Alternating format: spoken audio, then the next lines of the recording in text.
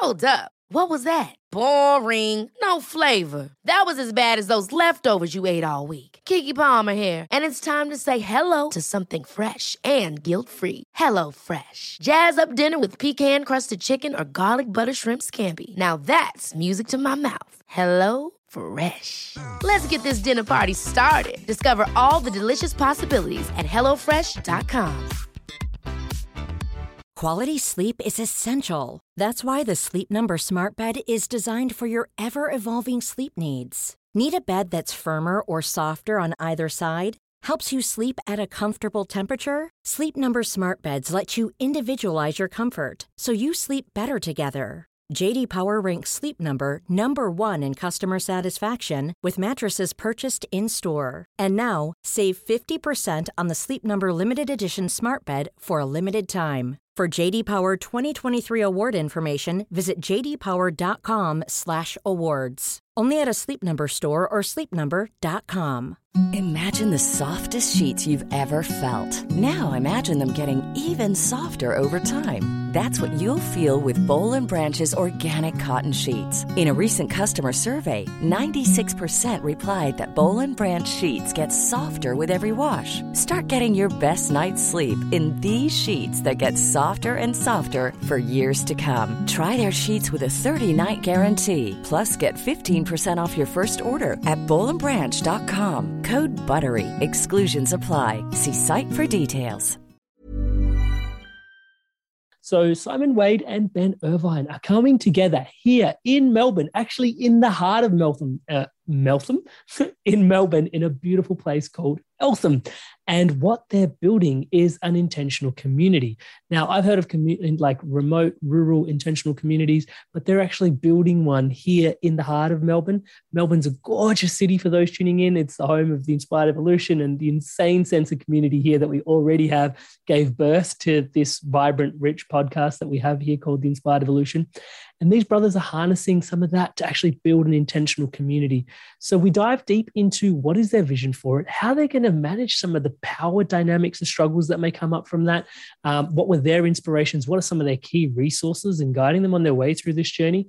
And one of my favorite topics was we discussed how important it is to break bread together in an intentional community. So if you've ever thought about establishing an intentional community, or just wondered what it might be to live outside of the normal paradigm that we now call the normal, which is, just our families of 3 or 4, mum and dad and the 2 kids, tune into this episode. It's really, really inspiring. Yeah. Community has been something that consistently, having interviewed so many people from so many different parts of the world on so many different topics, somehow there's always this undercurrent of like how important community is for mental health and well-being, emotional health, longevity, finding your purpose, finding a sense of service. It's incredible, right? So these guys are coming together and having multiple generations of families live together here in the heart of Melbourne. I think they've said it was about 40 adults, 26 dwellings. Really, really intriguing. Really, really intriguing. So tune in. And as always, just a humble little request. If you're enjoying this episode, please, I'd love it if you could just give it a quick little thumbs up at that point where it goes, oh, gold. When you had that moment, give us a thumbs up. Truly appreciate it. And always here to inspire you to stay inspired and keep evolving. Let me know what you think about this episode in the comments below. Ciao.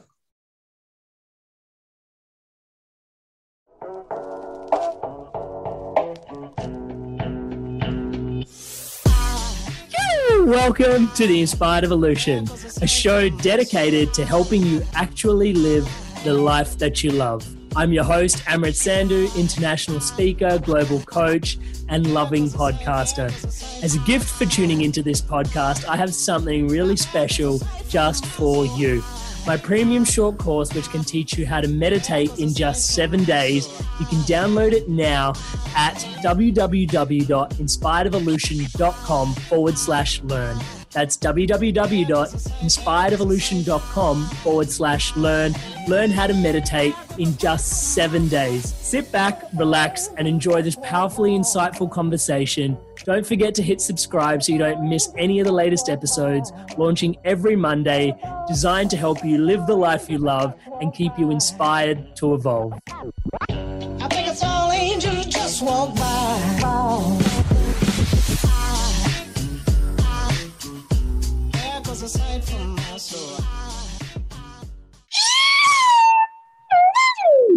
Welcome to the Inspired Evolution, and it is a treat to be here today. We have with us Simon Wade and Ben Irvine, two for the price of one. I'm Indian. I love a good deal, so welcome to both of you. Hey, Amrit. It is such a treat. It's a good intro. It's a good today. Squeal there. It's not a squeal, it's a scream. Anyway, okay. We're already set up on the wrong foot. So for those tuning in, Ben and Simon, I know you guys from the Melbourne community. It is such a pleasure to have you here today.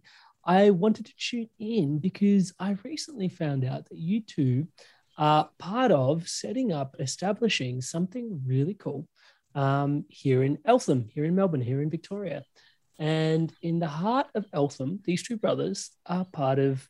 Now, when I asked the question, it was, are you guys setting up an intentional community? The answer was, that's a really interesting question. So I'd love to ask the question, what is it that you guys see what you're doing as? Intentional community, I think, fits it pretty well, but it's nice to sometimes qualify that for people. Yeah. Because they can make assumptions about what that means. What does it mean to you, Ben? Intentional and community, just like really what the words sound like, but not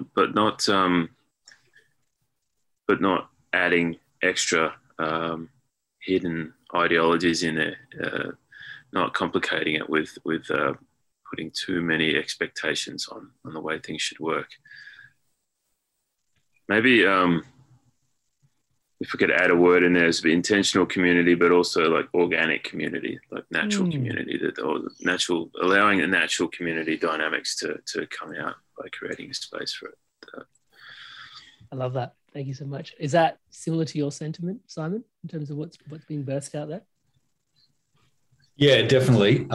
It's an interesting point because I love the concept of intentional communities. And I think it's a really important thing that's emerging at the moment and an important technology, but then at the same time, I feel a little bit uncomfortable with it as well. Uncomfortable is not the right word, but I think Ben made a good point, which is that there's a distinction here, which is that there is no intention for our community to be founded on an ideology, right? There is no kind of like ideology that underpins this, right? And, I think the term that Ben used was organic, and I like that as well, so the intention of the community is to build a village where people live in community together and where close bonds are formed,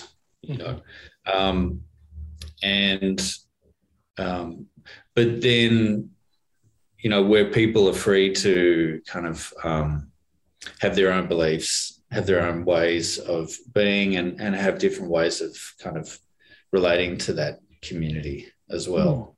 And you're fostering. So, I'm always at pains to say it's not a commune, right? Because you mentioned co-housing, and most people don't really know what that means, and so there's an assumption there that it's some kind of commune, that it's some kind of share house or something like that, and so I've got to be really clear that it's not a commune. It's not about an ideology. It's about living together in a village. Right, got it. So I should probably hang out this podcast now because my secret agenda was to be your cult leader. So, thanks for coming, guys. No, I'm kidding. Beautiful. So yeah, I'd love to tune in because there's two of you here, and there's how many people we're going to have in this community. I think when I last tuned in, it was about 60. Is that what you were inspiring? Or have I got the number wrong? Up to 40, I think. There we go. Cool. Yep, beautiful. We're aiming for 26 dwellings. So yeah, it's good to establish that we haven't lived in one of these before. We're kind of hoping to experience it, but following our instincts and our intuitions into what we hope will be a wonderful way to live. But so we're currently a little bit further down the line than we were. We're aiming for 26 dwellings. Yep. and it should be around 30, 35 adults by the current numbers. We can talk a little bit more about, practically where we're at with our project, if you like. Yeah, I'd love to. Before we dive into there, I'd love to sort of tune in to both of your visions for what is it that you see as the vision for the community, Ben, and potentially after that, what you see as the vision for the community, Simon. And I'm sure that there's going to be similarities, but then some differences for us to potentially just feel into, just how that comes together. So vision for the community. I actually think it more begins with a vision for what I was wanting for myself and my family.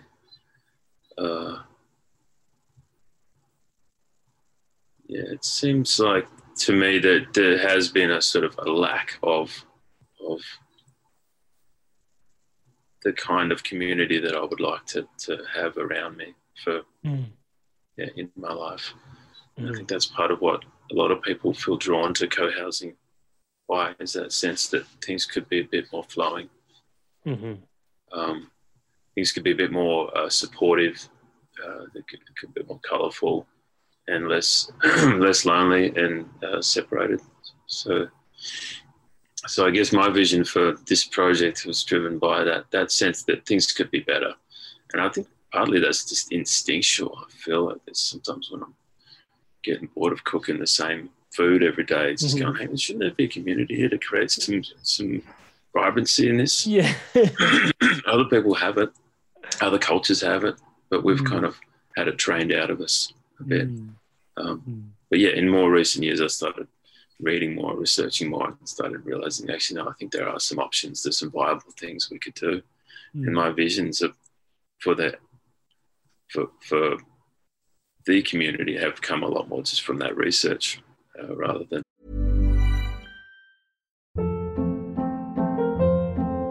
Hold up. What was that? Boring. No flavor. That was as bad as those leftovers you ate all week. Keke Palmer here, and it's time to say hello to something fresh and guilt-free. Hello Fresh. Jazz up dinner with pecan-crusted chicken or garlic butter shrimp scampi. Now that's music to my mouth. Hello Fresh. Let's get this dinner party started. Discover all the delicious possibilities at hellofresh.com. Hey, it's Ryan Reynolds, and I'm here with Keith, co-star of my upcoming film, If, only in theaters May 17th. Do you want to tell people the big news? All right, I'll do it. Sign up now and you'll get unlimited for $15 a month and 6 months of Paramount Plus Essential Plan on us. MintMobile.com/switch. Upfront payment of $45 equivalent to $15 per month. Unlimited over 40 gigabytes per month. Face lower speeds. Videos at 480p. Active Mint customers by 531.24 get 6 months of Paramount Plus Essential Plan. Auto renews after 6 months. Offer ends May 31st, 2024. Separate Paramount Plus registration required. Terms and conditions apply if rated PG. Rather than something that I dreamed up myself. I love that. And what were some of your inspirations feeling into it? Because I got there were some Scandinavian models that you've peeked into there, Ben. What was at the crux of your research? Well, the crux of the research was that there's a American architect called Charles Durrett who came to Australia. He's come here multiple times, but he came in about 2016, and my mum was really taken with him. Intellectually, of course, and thought it was his presentation at UniSA, where she was studying her PhD at the time in planning and affordable housing. So she's an expert in this kind of area as well. I hope to be an expert. She is an expert. But he came and did a presentation. I actually sent it to you. It's a great sort of hour or so introduction to the way that his experience of bringing Charles Durrett was the person who brought Danish co-housing to the States. He's created about 50 projects over there, or been involved in 50, and he wrote a book about it that just kind of it was the thing that it was the biggest piece of the puzzle so far in finding that book. And I started reading and went, oh, good, this I can vibe with. This is very practical. this is something that makes sense, and it's not too prescriptive. It's not like I've been to a lot of meetings over the years where people wanted to create something, and often it would start with, so what should we do? We'll buy land, I guess, and work it out from there.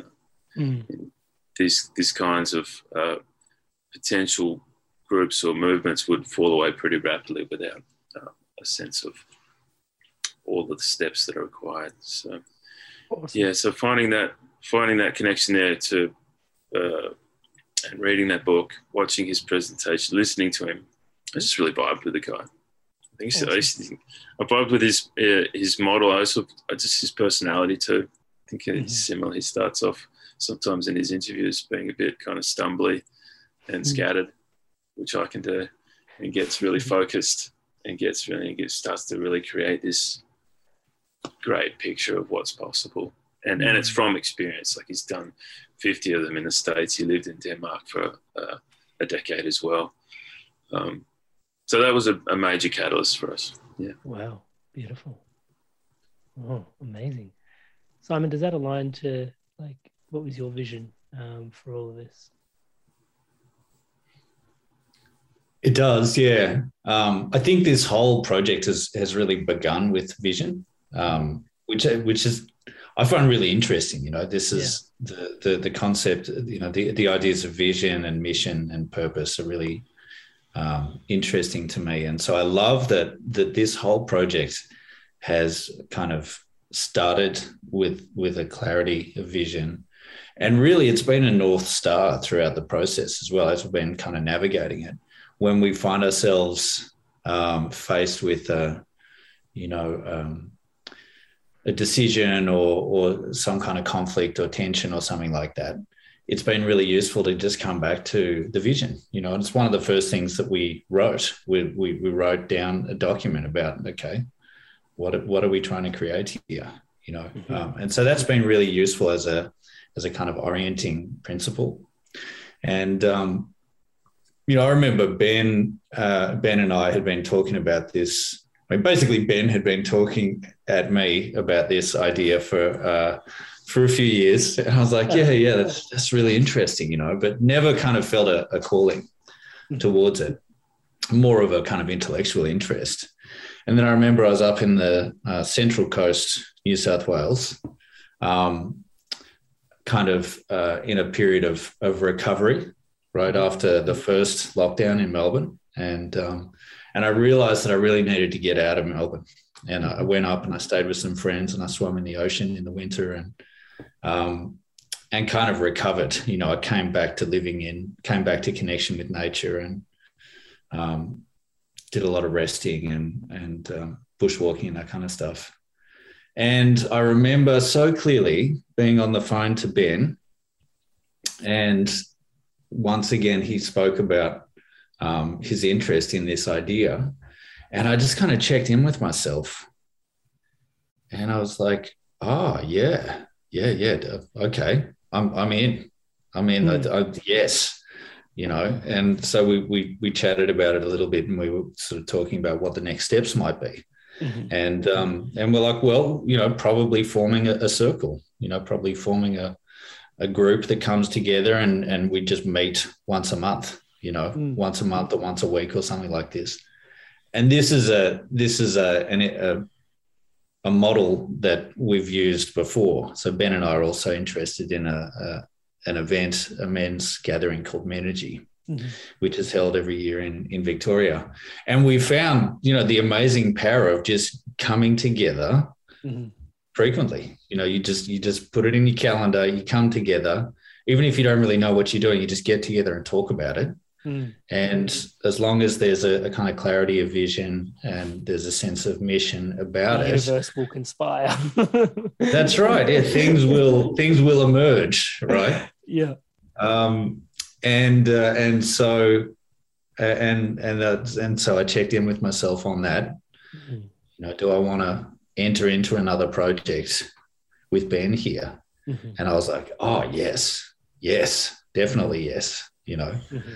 And so for me, it kind of began there. I think that sense of brothership with Ben, was kind of right at the center.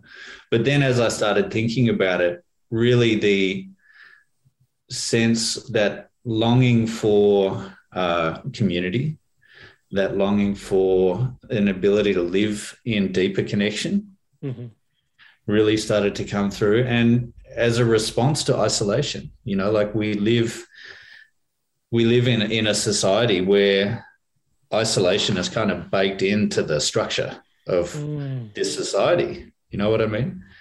Everybody lives in their own little atomic unit, their own little home, often quite disconnected from the people around them, you know, and raising their families and going through trials and tribulations and feeling like we've got to do it all ourselves, you know? And, you know, I think, and that's certainly, you know, that's kind of the model that I've grown up with. And then over the last kind of 5 or 6 years, finding a connection with a bigger community and starting to really appreciate how wonderful that is, you know, and wanting to deepen that, you know, wanting to see like, how can I reimagine my life to put more of that community at the center? And also, how can I do that in a way that I can then invite my parents into that? You know, with my parents coming into retirement and, you know, and that all of the isolation that can come with that. Face people at the, dude, the way we treat our elders in in this society is, it's really interesting, isn't it? Yeah. And so that was, you know, as soon as I started thinking about, I could invite my parents. I would be so happy for my parents to be living in community as they come into retirement. You know, wouldn't that be a beautiful thing? And thinking about it from the point of view of my children. Yeah. You know, as my children grow up and my children growing up and you know, they'll be teenagers by the time this project is completed. I want to have my beautiful friends around them. You know, I don't want them growing up in isolation where they've only got me and their mother to come to. You know, I want to have a community of beautiful people around them. I love that. Thank you so much for sharing that. And feeling into what both of you have shared, I think the essence of, I think it's really interesting. And I think I shared this with you. You know, like you asked me what was the inspiration of you know, having this conversation with you guys today. It's been quite remarkable feeling into all the disparate sort of types of podcasting conversations, all these different people that I've had. And somehow there's this recurring theme, and I can't say it's in 100% of the episodes, but it's in at least 30% of them. And sometimes it's for mental health, sometimes it's for productivity, sometimes it's for, you know, like just all these different types of sorts of things. And it's like, it comes back to this essence of community.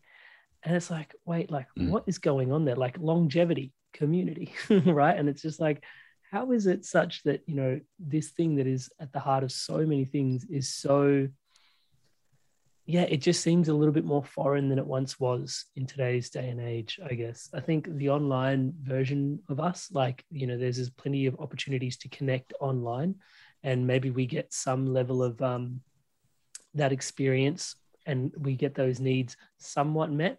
But I think it's quite different to when you can actually touch someone's face or hug them, you know, there's that palpable sort of difference. And I think co-living, like actually living with people, is quite the extent of community. I think it's quite remarkable that your families are coming to join you, not least because of what you just described there, Simon, as well. Just the essence of just what ends up for a lot of our wisdom keepers, our elders, you know, they end up in these isolated rooms in nursing homes, and, you know, people basically coming to see them once a week sort of thing. And that's quite a tragedy in my humble opinion. I wanted to feel into from there how, like, maybe the gentleman from the States, Stuart, has an idea around this, but how do you guys intend to, there's no light way of putting this, but and I know that it's going to be very organic, but how do you intend to power share? Because there's going to be the dynamic of so many different people invested in a community. How does that Like, is there a model? Is there a thinking? Is there how do you navigate something like that without an ideology? I'd be really happy to speak to that, Ben. Yeah, you could speak to that, and I could put Let's some both take a content run at it. on the end. Huh? Look you at go you first. two power sharing already. Pardon me, please go, Simon.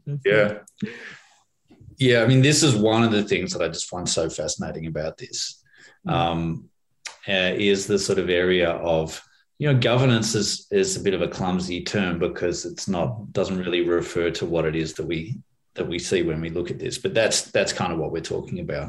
Mm-hmm. And one of the really central pieces here for me is the concept of a circle, right? And the concept of a sharing circle really is kind of right at the center of this, and also eating together as well, are kind of right at the center of how we intend to do this. So just very briefly, at a super high level, the model is everybody's got their own private home, just like a housing development that I'm living in Footscray here, right? Like rows of townhouses that are owned privately by individuals, right?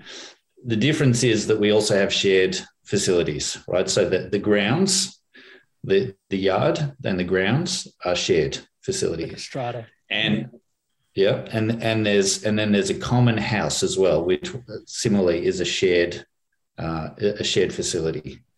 And one of the central insights of the Danish model is that people eat together, right? So you've all got your own private homes. You come and go as you please. If you don't feel like eating together, that's fine. You can eat in your own home. You got your kitchen there. But in general, you're encouraged to eat together. And the experience with the Danish model and with the Darrett model is that eating together is the critical factor, right? That's the thing that provides the community cohesion, right? And provides the relationality within the community, right? It sort of allows the relational space within the community to be healthy and to be continuously nourished. And so those things and putting sharing circles at the center of a lot of the deliberative practices, we intend to have sharing circles at the center of that. And so that for me is critical. Like, this is critical technology for how it is that we want this to work. So, for example, at the moment, we're still in formation, but every time we've had a founding circle from the beginning, which is the group of people who've come together. We're meeting every week to try to make this happen. And every single meeting, we've begun with a sharing circle, And even when we were real busy, we had lots on the agenda, we always came together and begun with a share. And I think that's critical. I think that's a really critical part, because what happens is it allows everybody to kind of come into a resonant space together. So it's sort of an opportunity for a we space to kind of be created and for people to come into harmonious relationship with each other at the beginning. And time again, I've come away going, wow, there was some difficult topics there. There was some challenging things, I came into that meeting feeling a particular way, and I didn't know if I was going to be able to do that. But then being able to sit and share and say, I'm actually feeling conflicted at the moment. I'm feeling this tension, and I'm worried about this thing, and having the people in that space sit in noble silence and hold space for that has been really critical. So that for me is right at the center. There's some other stuff which I could speak about around governance, agreements, and self-management. But for me, that relational space, I think, is kind of at the center. I've been talking for a while, so I might let Ben talk. Love that. Thanks, Simon.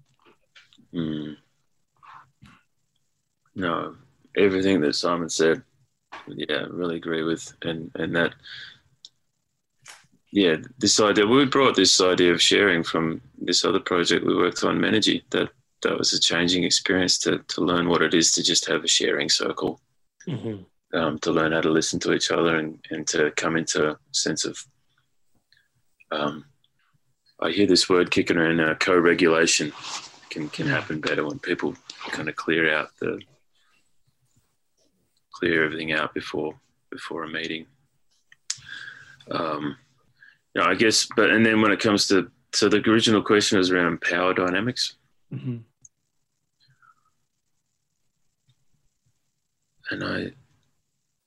one of the things that really struck me from reading the Durrett book, and I think he has a really good grasp on how community dynamics have worked and what's made them work, is that there is a kind of an innate ability or an instinct towards community dynamics that will come out. And he raises the idea of consensus. And consensus at different stages of my life has been a bit of a big pain in the ass. Come to consensus in certain projects, and it can be it can really bog things down. And yet, in this context of particularly people living together long term, where this is now your village and you're going to be there potentially till you die, and your future generations will live on there, that suddenly the consensus makes a lot more sense. If you can't come to consensus, or if you're making a decision between having a vote on something which is challenging or coming to consensus, well, there's more opportunity in coming to a consensus because there's people that can be brought into a deeper sense of shared decision making rather than overruling people with a vote. And that's difficult when so much of what we do is, workplace decision making, share house decision making. It's there's relationships there, but they're not quite as long term. So I feel like, that's a big part of what I'm drawn to in this project is having, well, it relates to the ideology too, is I don't want to have an ideology on how things should work. I want the community dynamics to decide that for us. But at this stage, we're doing a lot of structure and creating a space, but I'm already feeling a shift because that's kind of at the stage we're in with this project, that a lot of that founding work has been done and we're moving into a different phase where the community is really starting to activate. And it's great stepping back and watching that happen. Tell us a little bit about what you're up to now, Ben. Where have you been, and where are you up to, and where are you going? So in terms of the stages of this. Stages. Well, the first stage was me researching, and I remember thinking really clearly before I wanted to really try to recruit people and share it, is I wanted to have a pretty good practical plan of how to move forward. Some of the final chapters of that book, the Creating Co-Housing by Charles Durrett, 3rd edition. In the final chapters, he talks about the most successful, the easiest path to getting one of these projects up is partnering with usually a developer, someone who's really experienced in creating similar. They don't have to have done co-housing before, but if they have created a similar sized construction development project, then it gives you a lot more of a sense of how to move through it, and you don't have to become an expert. So that's what we've been working. It was basically just before Simon got his full body yes, and that was a huge step too. I had come across a group in Melbourne called Property Collectives, and they're development managers. So they're not developers. What they'd been doing for the last 10 years is empowering groups to become their own developers by managing all of the complexity of constructing and designing, doing all the council approvals that are required. It's a very complex process, and they were keen, and they actually had a similar co-housing project which they'd launched about a year before. They tried to launch that group is on hold now because they didn't get the land that they were looking at. So that felt like a big step is having a clear understanding of who to partner with in our professional team. Mm-hmm. And we've been working with property collectives for over a year. And it was about 6 months ago that this great site in Eltham came up. And I think we're quite lucky. It came up really early. Quite lucky. Like, dude, you're in the heart of Eltham. What the shit? Sorry, pardon my French. It's a nice place. The timing was uncanny as well. You know, it was really like, okay, well, you know, we probably should start looking for a piece of land now. You know, how about this one? Oh, it's perfect. Does that serendipity sort of indicate to both of you that you're on the right path, doing the right thing? Yeah, and we've had concerns about the property, but they seem to have slowly been ironed out, and we've just got this sense of, definitely this year, I keep getting the sense that, you know, now this project is definitely bigger than me, and I'm happy to just be sometimes a passenger in it. Mm-hmm. The front. Yeah, I mean, in terms of stages, I think there is a critical shift that took place a little while ago, maybe 2 months ago, where I remember being on a call with Ben and we're like, something's shifted here. I'm not pushing anymore. Yeah. You know, we're not supplying the energy now. We're holding on. Yeah, it's got its own momentum now. Yeah. But where we're at is that we've signed a contract on that property, this property in Eltham. It's a beautiful place. We've got a feasibility study done. We've seen how it looks with apartments for most of the dwellings, but I think originally we might have preferred townhouses, but that's a compromise I'm happy to make. And another big thing which is happening, it's not 100% locked in, is that we are getting very good signs from a potential partner. I think more than potential now. That we're working with a housing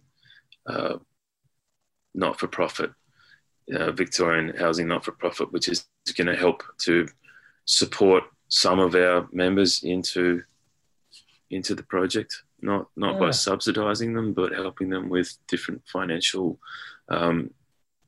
instruments, I guess you call them, to help people into getting over some of the humps that are required in terms of upfront capital that's required. Often things that block people from getting into housing. And activating this sort of stuff. Yeah, that's awesome. Yeah. How come Eltham's a dream? It's actually quite, when you think about Melbourne and, you know, outer suburbs Melbourne, in the suburbs Melbourne, it's actually quite a beautiful place to be. It's actually one of the most beautiful places to be in Melbourne. Was there ever, like, did you ever think about going out further, having more land and changing up the dynamics, or was being central in Melbourne still quite important to everybody to maintain the current lifestyle that everybody lives as well? Like, what were some of the deciding factors in terms of, obviously the universe presented something very timely and very perfect, so maybe it was just like it landed in your lap, but was there a little bit of intentionality behind the location? Well, I think the first dream was to be on land just outside of, I guess, the urban boundary of Melbourne. And it was interesting because it didn't take that long after researching to realise that that's not something that you can easily do. You can't just buy a property and start putting townhouses on it. It needs to be zoned for that. And there's a lot of beautiful properties, but you can't, you're very much not going to get approval to build multi-residential structures on there. So it needs to be, what we realised is it needs to be within the Melbourne urban growth boundary, which councils use to help design zoning. And so that urban growth boundary in the area we were looking covered the whole area, the council of Nillumbuk. There were other areas we were looking at, like Diamond Creek. Trying to think of the names. Kangaroo Ground, Warrandyte. And it's interesting, though, that when this property came up in Eltham, we very much wanted to still feel like we're in Melbourne, though, rather than being a satellite of Melbourne, so that people could tap into the vibrancy and the culture of Melbourne. I want that. I don't want to sort of lose connection to Melbourne. And then this site came up, and it was like very much as close within the area we're looking at. It was about as close as it could be to actual Melbourne. Fascinating. I love that.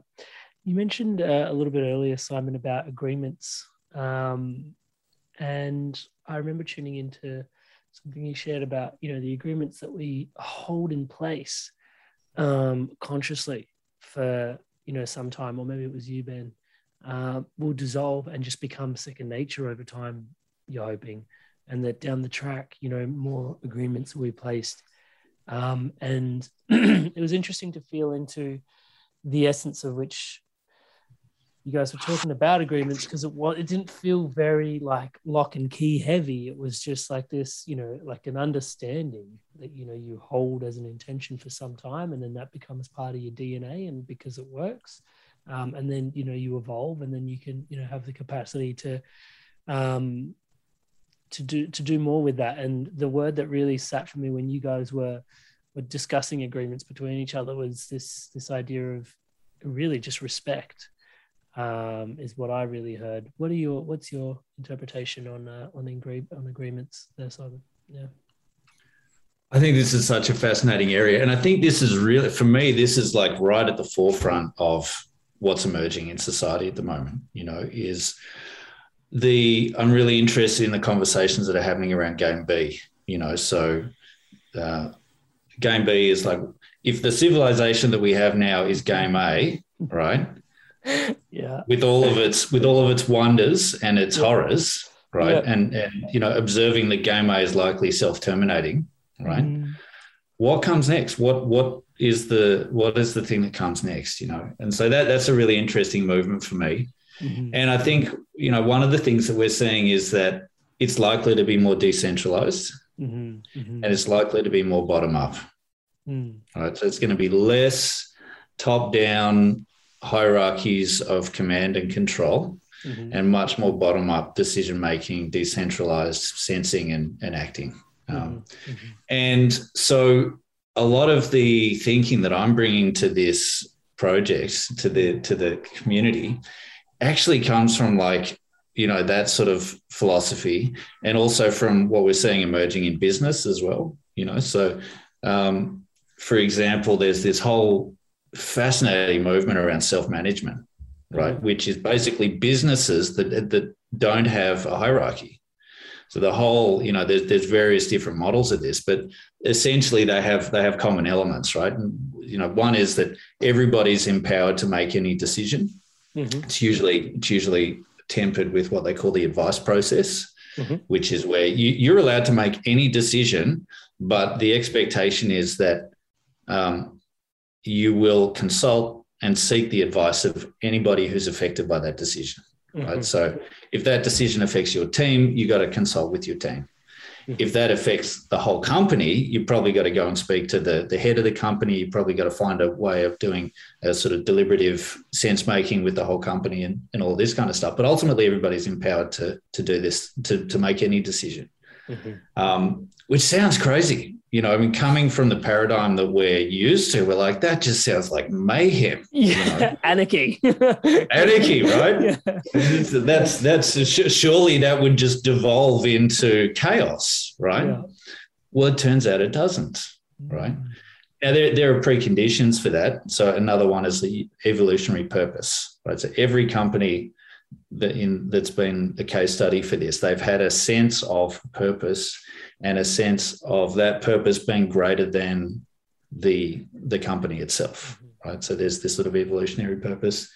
element to it. And I think there's some other sort of critical factors, but this is really interesting to me, and there's one of the ideas in this space is called holacracy as well, which is sort of quite a structured way of a set of processes and structures to do self-management. And so all of this is really fascinating to me from a business point of view.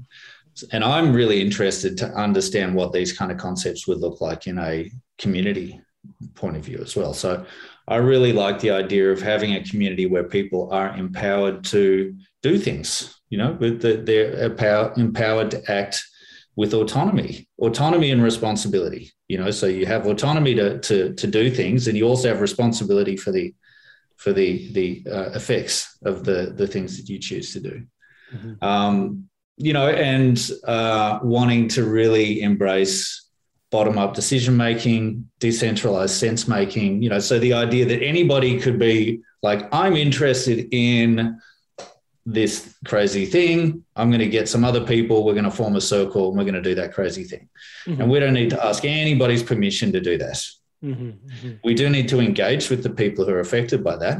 And it's an interesting one because in a community, most people are affected by most things, right? So how do we support that? How do we help people to feel that sense of autonomy, that sense of empowerment in a way that also supports them to engage and to be considerate of the wishes of others as well. And it does run the risk of sounding a bit formal when you describe it that way. But in the back of my head, what I'm visualizing is you're breaking bread together most nights anyway, That's it. So, you're sort of sitting around and shooting the shit at the dinner table.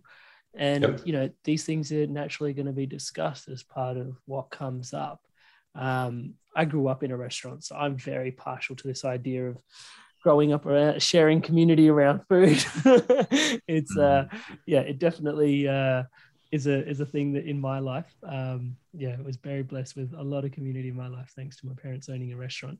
But I really see the power of just that, the softness of that container, just the dinner table, and just that community space that you guys have, and just what that affords in terms of some of these, like if, a bunch of people have a random idea to grow a veggie patch, let's just say, in a certain point, it's like those ideas, and even just the potential of what ideas will be birthed around the dinner table as well. So really, really beautiful to feel into that. So I want to tune into at the heart of it, before I let both of you go. And we've been dancing around this, and we've answered it in a few different ways today, but I'd love to hear from both of you in terms of why is community specifically so important for you? Is it a wellness agenda? Is it a longevity agenda? Is it just not having to go out to nightclubs to make friends anymore agenda? Like, well, what is at the heart of it?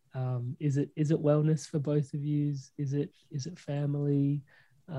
What's at the, like, in a word, what would you describe the importance of community for you specifically as? And then maybe potentially elaborating on that a little bit for us. Happy to start with. Do you want to go first, Ben? Sure. Yeah, I mean, like things like just thriving. Communities feels like the thing that we're needing to learn how to do again after after being in this modern world for such a long time. The more independent, individual-driven world of getting what you need by yourself. I feel like it's the idea of sense making that Simon just touched on just feels like it's what's next for us, learning how to harmonize, because the problems that we're facing, whether they're individual or global or whatever scale, they're a bit too much for one person to handle. So we have to work out ways to come into harmony with each other. And it just feels like this is one more piece of that puzzle. I love that. Simon, for you? Yeah, I think it's a great question. And what does community mean for me? I mean, it means everything. You know, if I sort of unpack that a little bit, what I hear there is about what I see there is about relationality. You know, like how do I live in relationship to others and to the world? Mm-hmm. And in a way, what I'm learning is that I live only in relationship to others and the world. Mm-hmm. You know, that who I am actually exists in that space of relationality. You know, and I love I've been really enjoying the work of another Melbourne man, Tyson Yunkaporta, who's an Indigenous Australian man, and wrote a wonderful book called Sand Talk, which is about Indigenous knowledge and Indigenous ways of knowing for a modern world, you know. And man, we could do a whole episode just on the stuff that I've been learning from Tyson Yunkaporta. But anyway, one thing that he talks about is this this idea of beautifying the relational space in which you live, you know, and recognizing that who I am is a being that lives in relationship. Mm-hmm. Right. I live in relationship with the earth on which I stand. I live in relationship with my family and my friends and all of my loved ones. And who I am kind of exists in that, you know. Mm-hmm. And so community for me is about really acknowledging that and really embracing that and elevating that, you know, and seeking to really live in a way that does beautify that relational space in which I live, and to be supported by the environment, supported by the people that I live with, and for my children, you know, for my children and my family, for them to grow up with a sense of that we're doing it together, you know, in a way that I didn't really have growing up. You know, like I grew up with an atomic family and with a set of friends, and I was well supported, but I never had the sense of having a village around me. Yeah. And so I think this is important, you know, I think this is really important. Like Ben said, you know, it feels like this is what we're being invited to learn at the moment, to relearn, to remember how to live in deeper relationship with each other and with the world. Yeah, perfect. I love that. Gentlemen, thank you so much for your time, your energy, your abundance of wisdom, and just honestly, your hearts, really, just to be able to follow your hearts. I get the sense that Ben has been persistent in the endeavor of being a warrior of the heart in this space, to really, really try and, just band together an amazing sense of community around a vision that, you know, saw was possible. And I think he's really blessed to have community around him, such as yourself, Simon, and as a brother of yours. I think this is just really an honor of mine to be able to share this with people here today, just so that they can feel into that, you know, the nuclear families that we live in, you know, a lot of good has come of it, but, you know, there is a lot of challenges to it as well. If I can sort of steal some airtime from both of you, I literally had a baby. Literally, I don't know why I said that word, but anyway, I had a baby 2 weeks ago. Literally, my wife actually had it, but anyway, we won't go there. Touch wood. And it's just been really remarkable.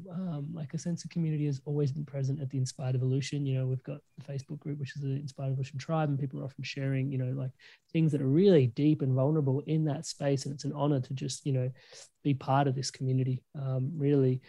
And, you know, as my son has come into this world, it's, you know, even just the thought of, in our culture, we don't have godparents. But growing up in a Western society, we were like, you know what, actually, we should probably just, you know, feel into this idea of godparents, because God forbid, should anything happen to us, who's going to be around to support, you know, this blessed being that is our son, touch wood. And then further than that, like we've actually spent the last, few months, and we have the intention for the next, another 3 to 6 months to be actually living with my wife's parents, where, we've moved in we've bought our own home and it's sitting there waiting for us, but we're intentionally living, multi-generationally through this period. And, it's been interesting to be transparent about it, but it's also been such a blessing because, it takes a village to raise a kid. It takes a village for so many things. And realizing just, someone can leave the dishes and someone else will do them, and some days you do all the dishes and some days someone else will pick up your dishes for you. And you think it's, going to be like people stepping on each other's toes, but over time, like you definitely figure it out. And there's so much beauty in it.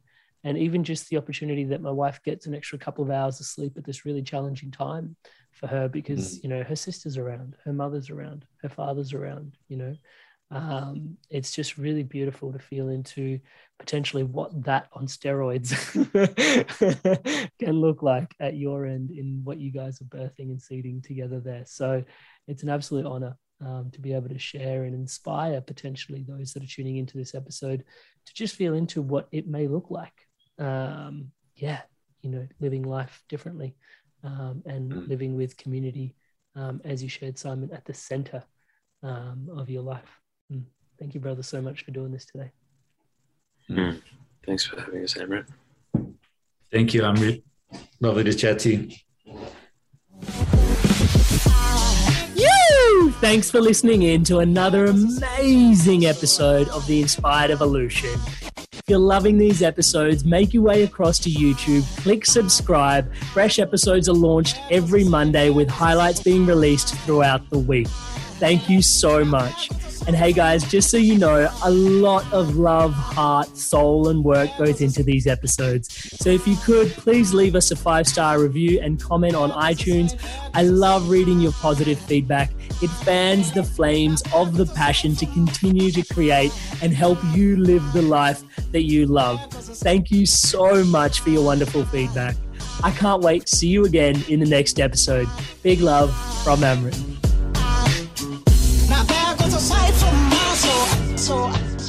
And remember to stay inspired to evolve.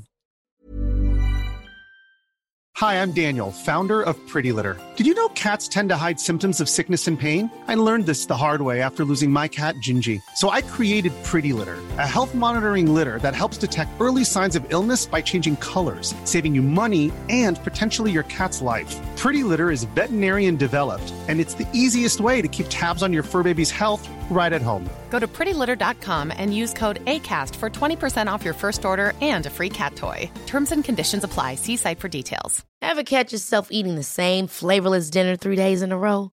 Dreaming of something better? Well, HelloFresh is your guilt-free dream come true, baby. It's me, Keke Palmer. Let's wake up those taste buds with hot, juicy pecan-crusted chicken or garlic butter shrimp scampi. Hello Fresh. Stop dreaming of all the delicious possibilities and dig in at HelloFresh.com. Let's get this dinner party started. Mom deserves the best, and there's no better place to shop for Mother's Day than Whole Foods Market. They're your destination for unbeatable savings, from premium gifts to show-stopping flowers and irresistible desserts. Start by saving 33% with Prime on all body care and candles. Then get a 15-stem bunch of tulips for just $9.99 each with Prime. Round out Mom's menu with festive rosé, irresistible berry chantilly cake, and more special treats. Come celebrate Mother's Day at Whole Foods Market.